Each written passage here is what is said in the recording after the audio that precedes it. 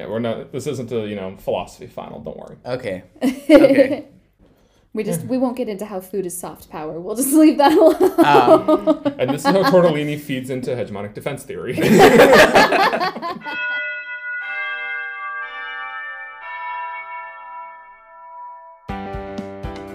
Hey everyone, and welcome to Radio Ragu. I am your host Taylor. I'm Chelsea.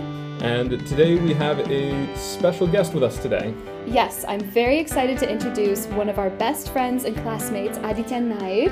Welcome to the studio. Thank you so much, guys. And I'm loving the initiative that you guys started this podcast. A quick introduction about myself. I'm Adithyan Nair, but I go by Adi. This is my first time here, so I'm excited about that. And I'm studying with Taylor and Chelsea. I'm doing international relations, my master's in Bologna. And I think you will discover more about me when we talk. Of course. Perfect. Absolutely. We all go to class together. We all have each other literally in class. You chose Bologna just like the rest of us, but why come to Bologna? Well, I had previous experience in Italy. For my Erasmus, I was doing my bachelor's in Poland. And for my Erasmus exchange, I came to Forlì, a small town near Bologna. And they have a campus over there, so I studied there. And I enjoyed the experience. There were some great professors. I liked Italian food. I liked Italian culture. And when it was time for me to do my master's, I decided, why not come back and finish my master's over here? So yeah, my experience before making this decision to move completely helped me a lot to move to Italy. Yeah, that's awesome. And where are you from? Where did you grow up? I grew up in Bahrain, which is a small island near Saudi Arabia. But I originate from Kerala, which is the southern part of India, near Sri Lanka. Even though I grew up in Bahrain, I'm still very much in touch with my roots because that's the way my parents brought me up. And that's where I'm from. Wonderful. Clearly have a significant amount of international travel under your belt. So that has to have given you a lot of experience just when it comes to multiple aspects of life and culture and seeing multiple corners of the world and what that has to offer. How do you feel that living in international life? Because one of the things that Taylor and I talk about often is that we sort of pushed ourselves out there a little later, maybe, because we didn't grow up traveling the world. I left the country the first time when I was 12 and then left again when I was 16. We had these very sparse intervals of being able to experience the world out there, but it sounds like you've always had sort of that international aspect to your upbringing and to, just your life in general. How do you feel like that has made you who you are? It certainly made me open-minded because my parents are Hindu. We are from India, so the predominant religion is Hindu. And I grew up in Bahrain, which is an Arabic Muslim country. Then I moved to a super Catholic country. So I got to experience lots of different cultures, not just the religious aspect, also about cultural aspects, food, language barriers. I experienced all of that. I moved out of Bahrain when I was 19. I did some traveling before that. I used to go to India to visit my grandparents, did some traveling around Asia. And after that, I moved to Poland and I spent some years over there. And I got to experience various different people even within the same country. But of course, like any other country, there are some good experiences and bad experiences. Unfortunately, I have been the recipient of mostly good experiences. So I'm really grateful for that. That is great. That's good to hear. We like to hear that. That's good. So we're going to get into food a little bit more later on in the show. But there is one food that we have to ask you about. As people have heard before, it's a big deal for us. What is your favorite flavor of gelato?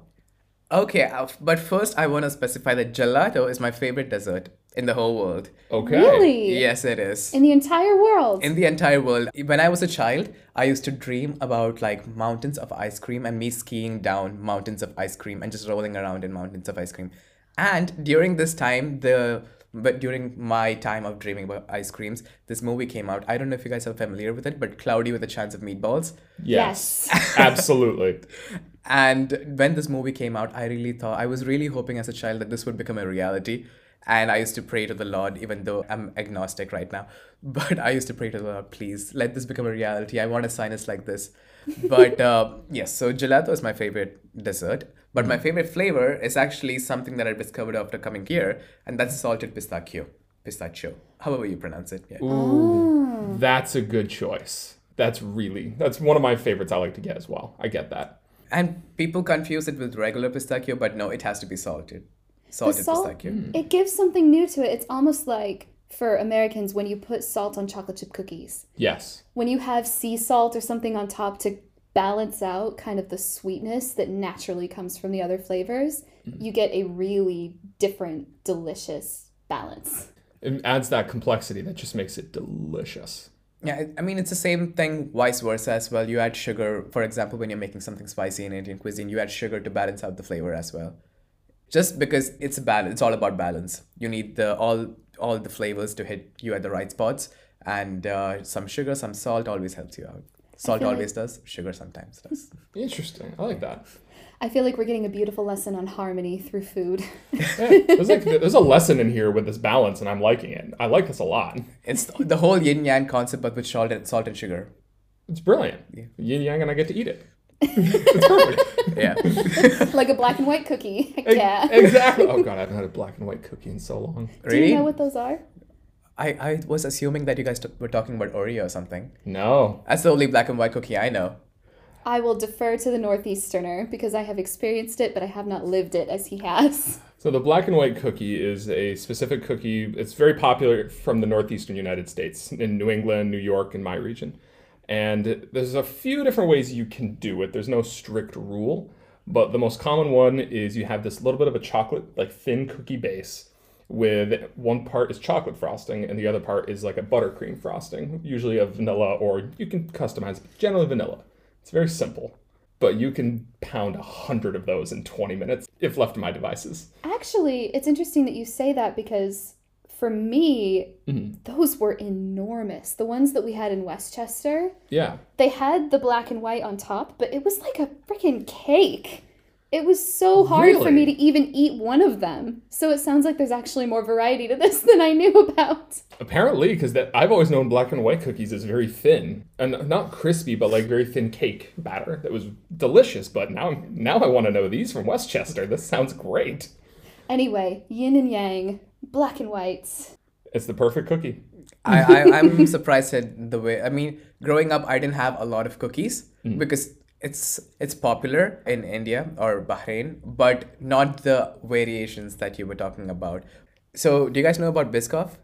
Yes, yeah. I'm unfamiliar with it. I've not heard of it. So, Biscoff is this biscuit, which was self-explanatory, I think. But it's just sugar, glucose, and we had a similar kind of biscuit called Parle-G. This is Indian, and it's usually paired with the tea, like Indian chai, masala chai, which is a spiced Indian tea. And growing up as a kid in an Indian household, this was what was familiar to me. I was never familiar with like cream cookies as much as clearly you guys.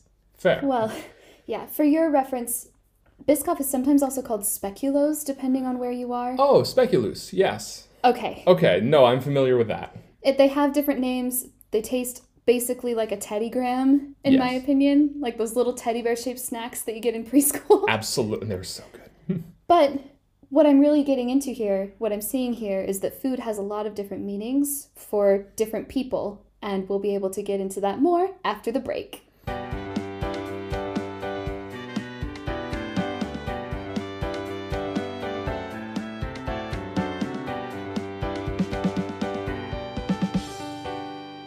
We wanted to ask a few more questions to Adi about his passion for food and his passion for cuisine and learning all about it. And we thought we would let you, Adi, tell us a little bit about what got you into food.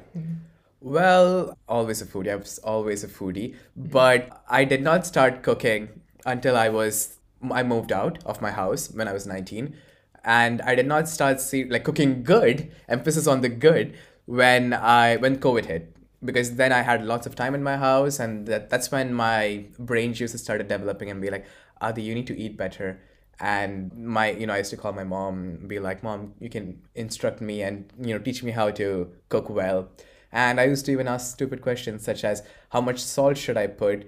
And my mom I don't think anybody can tell you how much salt should you put, because you usually eyeball it. And that's how, good food works. when you eyeball stuff. Even before that, I used to enjoy eating different cuisines and everything. For me, food is a way to connect people because when I moved to a new country, when I moved to Poland, it was a scary thing for me, a big move, a big shift and change. And the way I bonded with my roommates, my friends, it was through food. I used to live with a Chinese person and a person from Azerbaijan. And we used to share each other's food. We used to share each other's dishes when we cooked. That's so cool. Wait, so where were you during lockdown, if I can ask? Were you in Poland at this point, or were you... During the lockdown, I was in Poland. And I was doing my bachelor's during this time, so we still had classes online. And I couldn't travel as much because of the pandemic, obviously. But I was in Poland, to answer your question, yes. So that must be really cool then, that you were in this lockdown, but you almost, through your roommates and through sharing food, had more of the world open to you than just sitting in your apartment eating the same old thing. Yes, exactly. And I'm really grateful for that experience, not for the pandemic, of course. I don't think we are grateful for that. Nobody's grateful for that. Yeah, well, that's not quite. But in terms of experience and getting to know each other, it kind of pushed me to get to know more cultures, to get to know more people. And I still remember this. My Chinese friend, he made this Coca-Cola chicken, and I thought it was so bizarre, but it tasted so damn good that I wanted even today. Wow, I've never had that. I'll have to find it somewhere. You can make it. I still know how to make it. Oh, great. I've heard of Coca-Cola chicken before, and I had the same reaction. I went, really? Coca-Cola and chicken? And the person who I was talking to about this, they went, and it's one of the best chicken dishes you'll ever try, I promise you. Yeah, it's not the healthiest, granted, it's Coca-Cola, but it's very delicious, especially paired with some garlic, lemongrass, spring onion. You guys have to try it. So you talked about food being a bridge between people, and you mentioned some of that during your time in Poland. What's that been like in Italy? Have you had experiences with that recently? Has it helped you feel more either grounded to home or connected here? Yes, it has. And the first thing I notice when I talk to new people is almost 90% of the time, the conversation will talk about food at some point. And that's when I started realizing that it's the one constant in our lives that we can bond over. Everybody eats food. Exactly. And everybody wants delicious food and they bond over delicious food, no matter which culture it's from or what is used in it or something. Of course. And for me, being in Italy right now, I'm exploring Italian cuisine, and it's great. There's a misconception that around the world that Italian food is just pizza and pasta. And I'm actually doing a series on TikTok and other social media platforms where I'm trying to make things that are not pizza and pasta to introduce Indian audience as well as like all the other audience, whoever is watching out there, that Italian food is not just pizza and pasta. And that's one of the surprising things that I figured out when I was here. And also that the pizza that we eat and the pasta that I ate when I was growing up is so different from what you get here. Being here kind of debunked that myth that pizza should be this way or pasta should be this way. And I got to experience the traditional food, which was really enlightening for me because I enjoyed it much more. But in terms of missing my own food, my food, which is Indian cuisine, sometimes I find it hard to live here in terms of getting the ingredients, getting that exact feel and taste of how my mom makes it, for example. And it's sometimes hard, but at the same time, it just pushes you to be more creative and just improvise. If you don't have cilantro, just use parsley, and you find that, okay, it gives a different flavor and you get to experience a new thing. And then I go back to my mom and I teach her this, and she's like, wow, Adi, that's so great. So it has its ups and downs. That's cool. So you've learned from those experiences of not being able to find the right ingredients, which, some people would probably feel stressed out about that. Like I forced a little bit of an import on mine. I asked my mom for vanilla and almond extracts for my birthday because I didn't want to use the powder in baking anymore. But you took those things, those alternatives, and created an exchange that you even brought back to your mom, which is so cool to me. A really cool point that you brought up of how coming here and you're experimenting with foods that you've known your whole life that, your mom and your grandma have made, and I'm guessing that we all have those similar foods. and how even exploring new regions, you bring those foods with you, but they start to evolve at the same time. They take on these new personas and profiles, and then you bring it back, and chain response of food evolution that I think is fascinating and is a key consequence of moving and traveling abroad. Exactly. And I also brought back my mom and my parents the food that I guess you could call it a fusion, or maybe not a fusion, just like evolved food. But at the same time, I did bring a lot of European dishes to European or food from other cultures back home when I went and visited my mom. I remember the first time I made guacamole for them. They had never, avocado is not a food that is staple in our diet. And the first time I made guacamole for my parents last year when I went back, their minds were blown. And my dad was like, I want this for every breakfast of mine. And I topped it up with a nice sunny side egg. And they were super happy with it. And yesterday my mom made guacamole and she was just calling me, I made it again. And it was so good. But avocado is expensive where I'm from. So I'm just happy that they, even when they are 55 years old, they're still willing to explore and try new cuisines, because not a lot of old people are into that kind of stuff, exploration of food and cuisines. It can be hard to get people of a different generation who haven't traveled out there, but I've seen with the generations of my family how gradually, I guess sort of in rhythm with how the world has opened, people have become more open.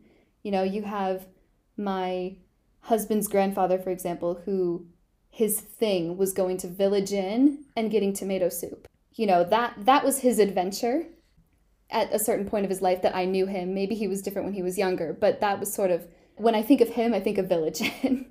Of course. Then you have my mom, who, there's actually a pretty decent sized Indian community in Boise that my mom has gotten to know. And I've seen her gradually become more willing to embrace that when it comes from friends, when it comes from people around her saying like, look, I made this for you. She's a lot more open, a lot more receptive. And then you have people like us, I guess, who just fling ourselves to the corners of the world to see what we can find. Absolutely. And I know I have a blast of that, of walking into restaurants, because in Vermont, it's a small state. There's not a lot of larger communities or, expat communities from around the world, but there is a few. And I love just walking in these little markets I may not even really know what kind of cuisine I'm walking into, but just to walk in and go, I'm going to find out. We're going to learn today. And just seeing what happens is some of the most fun when it came to food I ever had. And I love doing that while I'm here as well. Just walk in. So, Adi, we actually have a little surprise for you. I got some Alpenliebe on my way home from the store today. Just a little something to welcome you onto the show. Oh, that is so sweet. Oh my God, Alpenliebe I shared with Chelsea that this has been one of my childhood chocolates, the candies to be precise, that I grew up with. And that is such a sweet gesture. It's my mom's favorite, my sister's favorite, family favorite candy. Then it's Alpenliebe. So thank you so much, Chelsea. That's so sweet. Awesome. Let's share it together and come back after the break.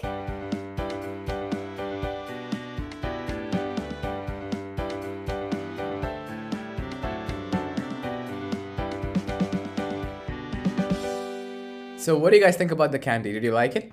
That was really good. That was so awesome. I was thinking it's like those caramels or butterscotch that old women in the States notoriously have in their bags, only they actually taste good because they haven't sat there for 2 years collecting dust. Absolutely. And, they're the candies back home that you can never figure out where they bought them. Like, you go to a shop and you can't find them. I don't know where these people got these candies.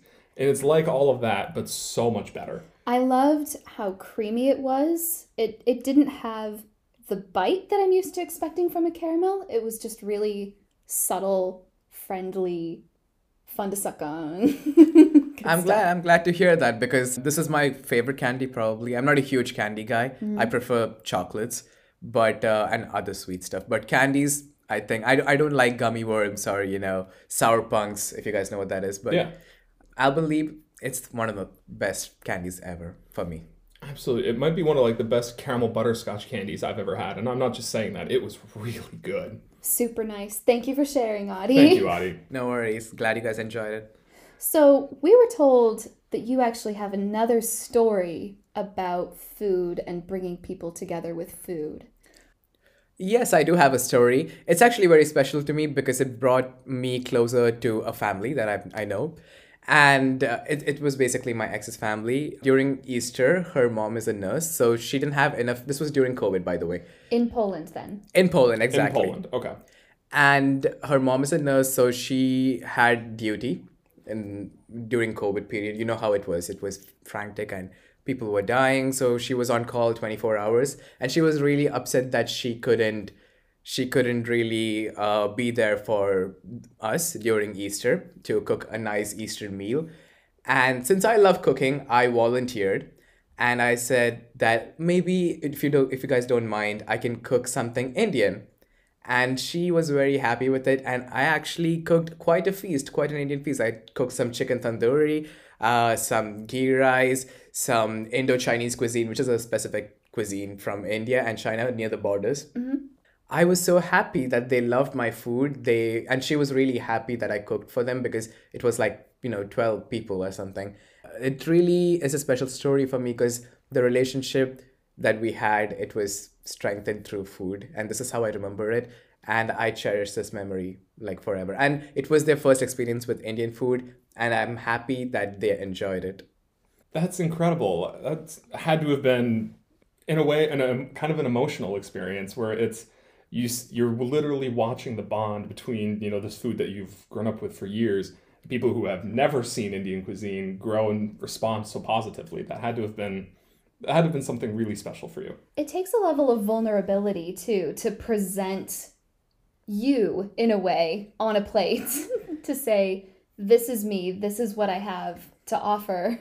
That is true because oftentimes I feel like a lot of people are judged by what they eat. And this is true, especially in schools. For example, you open like an immigrant child, maybe you hear stories like this. An immigrant child opens a tiffin box and, oh, it's so smelly or something like that. And they're often judged. But it was really nice to see that, my food is accepted. And even small things like, for example, eating with my hand. It's a very normal thing for me to do. But sometimes I used to be insecure about it, eating in front of Europeans who use forks and spoons and knives.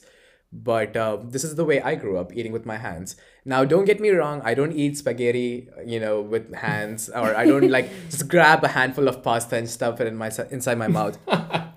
But when it comes to eating rice and curry, like food that's not supposed to be, just traditionally been eaten with hand, I usually use my hands. And now I'm over that insecurity because now my European friends and my American friends, they love to learn, they love to eat with their hands because I'm teaching them how to. It's not as easy as it is because there's, technique with the fingers and everything. It's a little funny for me when I see just rice slipping out of the hands of people who are eating for the first time. But I try to be a good teacher. You're making me think of my experience in Nepal, eating the national sort of dish that everybody eats every day, dal bhat. It's rice and lentils, and yeah, it was an experience for my team of Americans on this internship to figure out how to get the soft rice and the soft lentils in a good position to eat. But, sharing that experience and even the way that you eat, not just what you eat, that's just as much a part of it, I think. Exactly. And people have questions. They're afraid. Oh, is it going to be too hot? Is it going to be too like dirty? But sometimes for good food, you got to make those sacrifices. Burn your fingers and eat good food. That's a sacrifice I'm willing to make. Absolutely. And I relate to that because I know there are many times, even here in Italy, there are certain foods that I make and they look incredible, delicious, fresh made. My first habit is to pick up a fork and knife.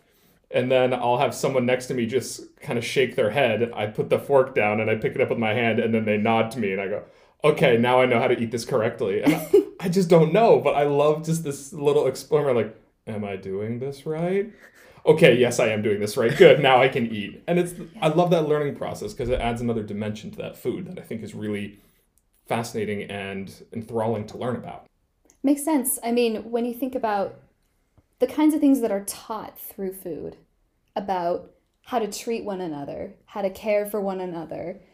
And, when you get to share that experience, I really think there's nothing like it on earth And so I'm really glad that we got to focus our podcast on that today. Yes, for sure. Thank you so much for joining us, Adi. Where can our listeners find you? Oh, so I have a small cooking channel. It's, well, less cooking and more talking, I would say, but it's still fun. I do it. I do it with love. I do it with passion.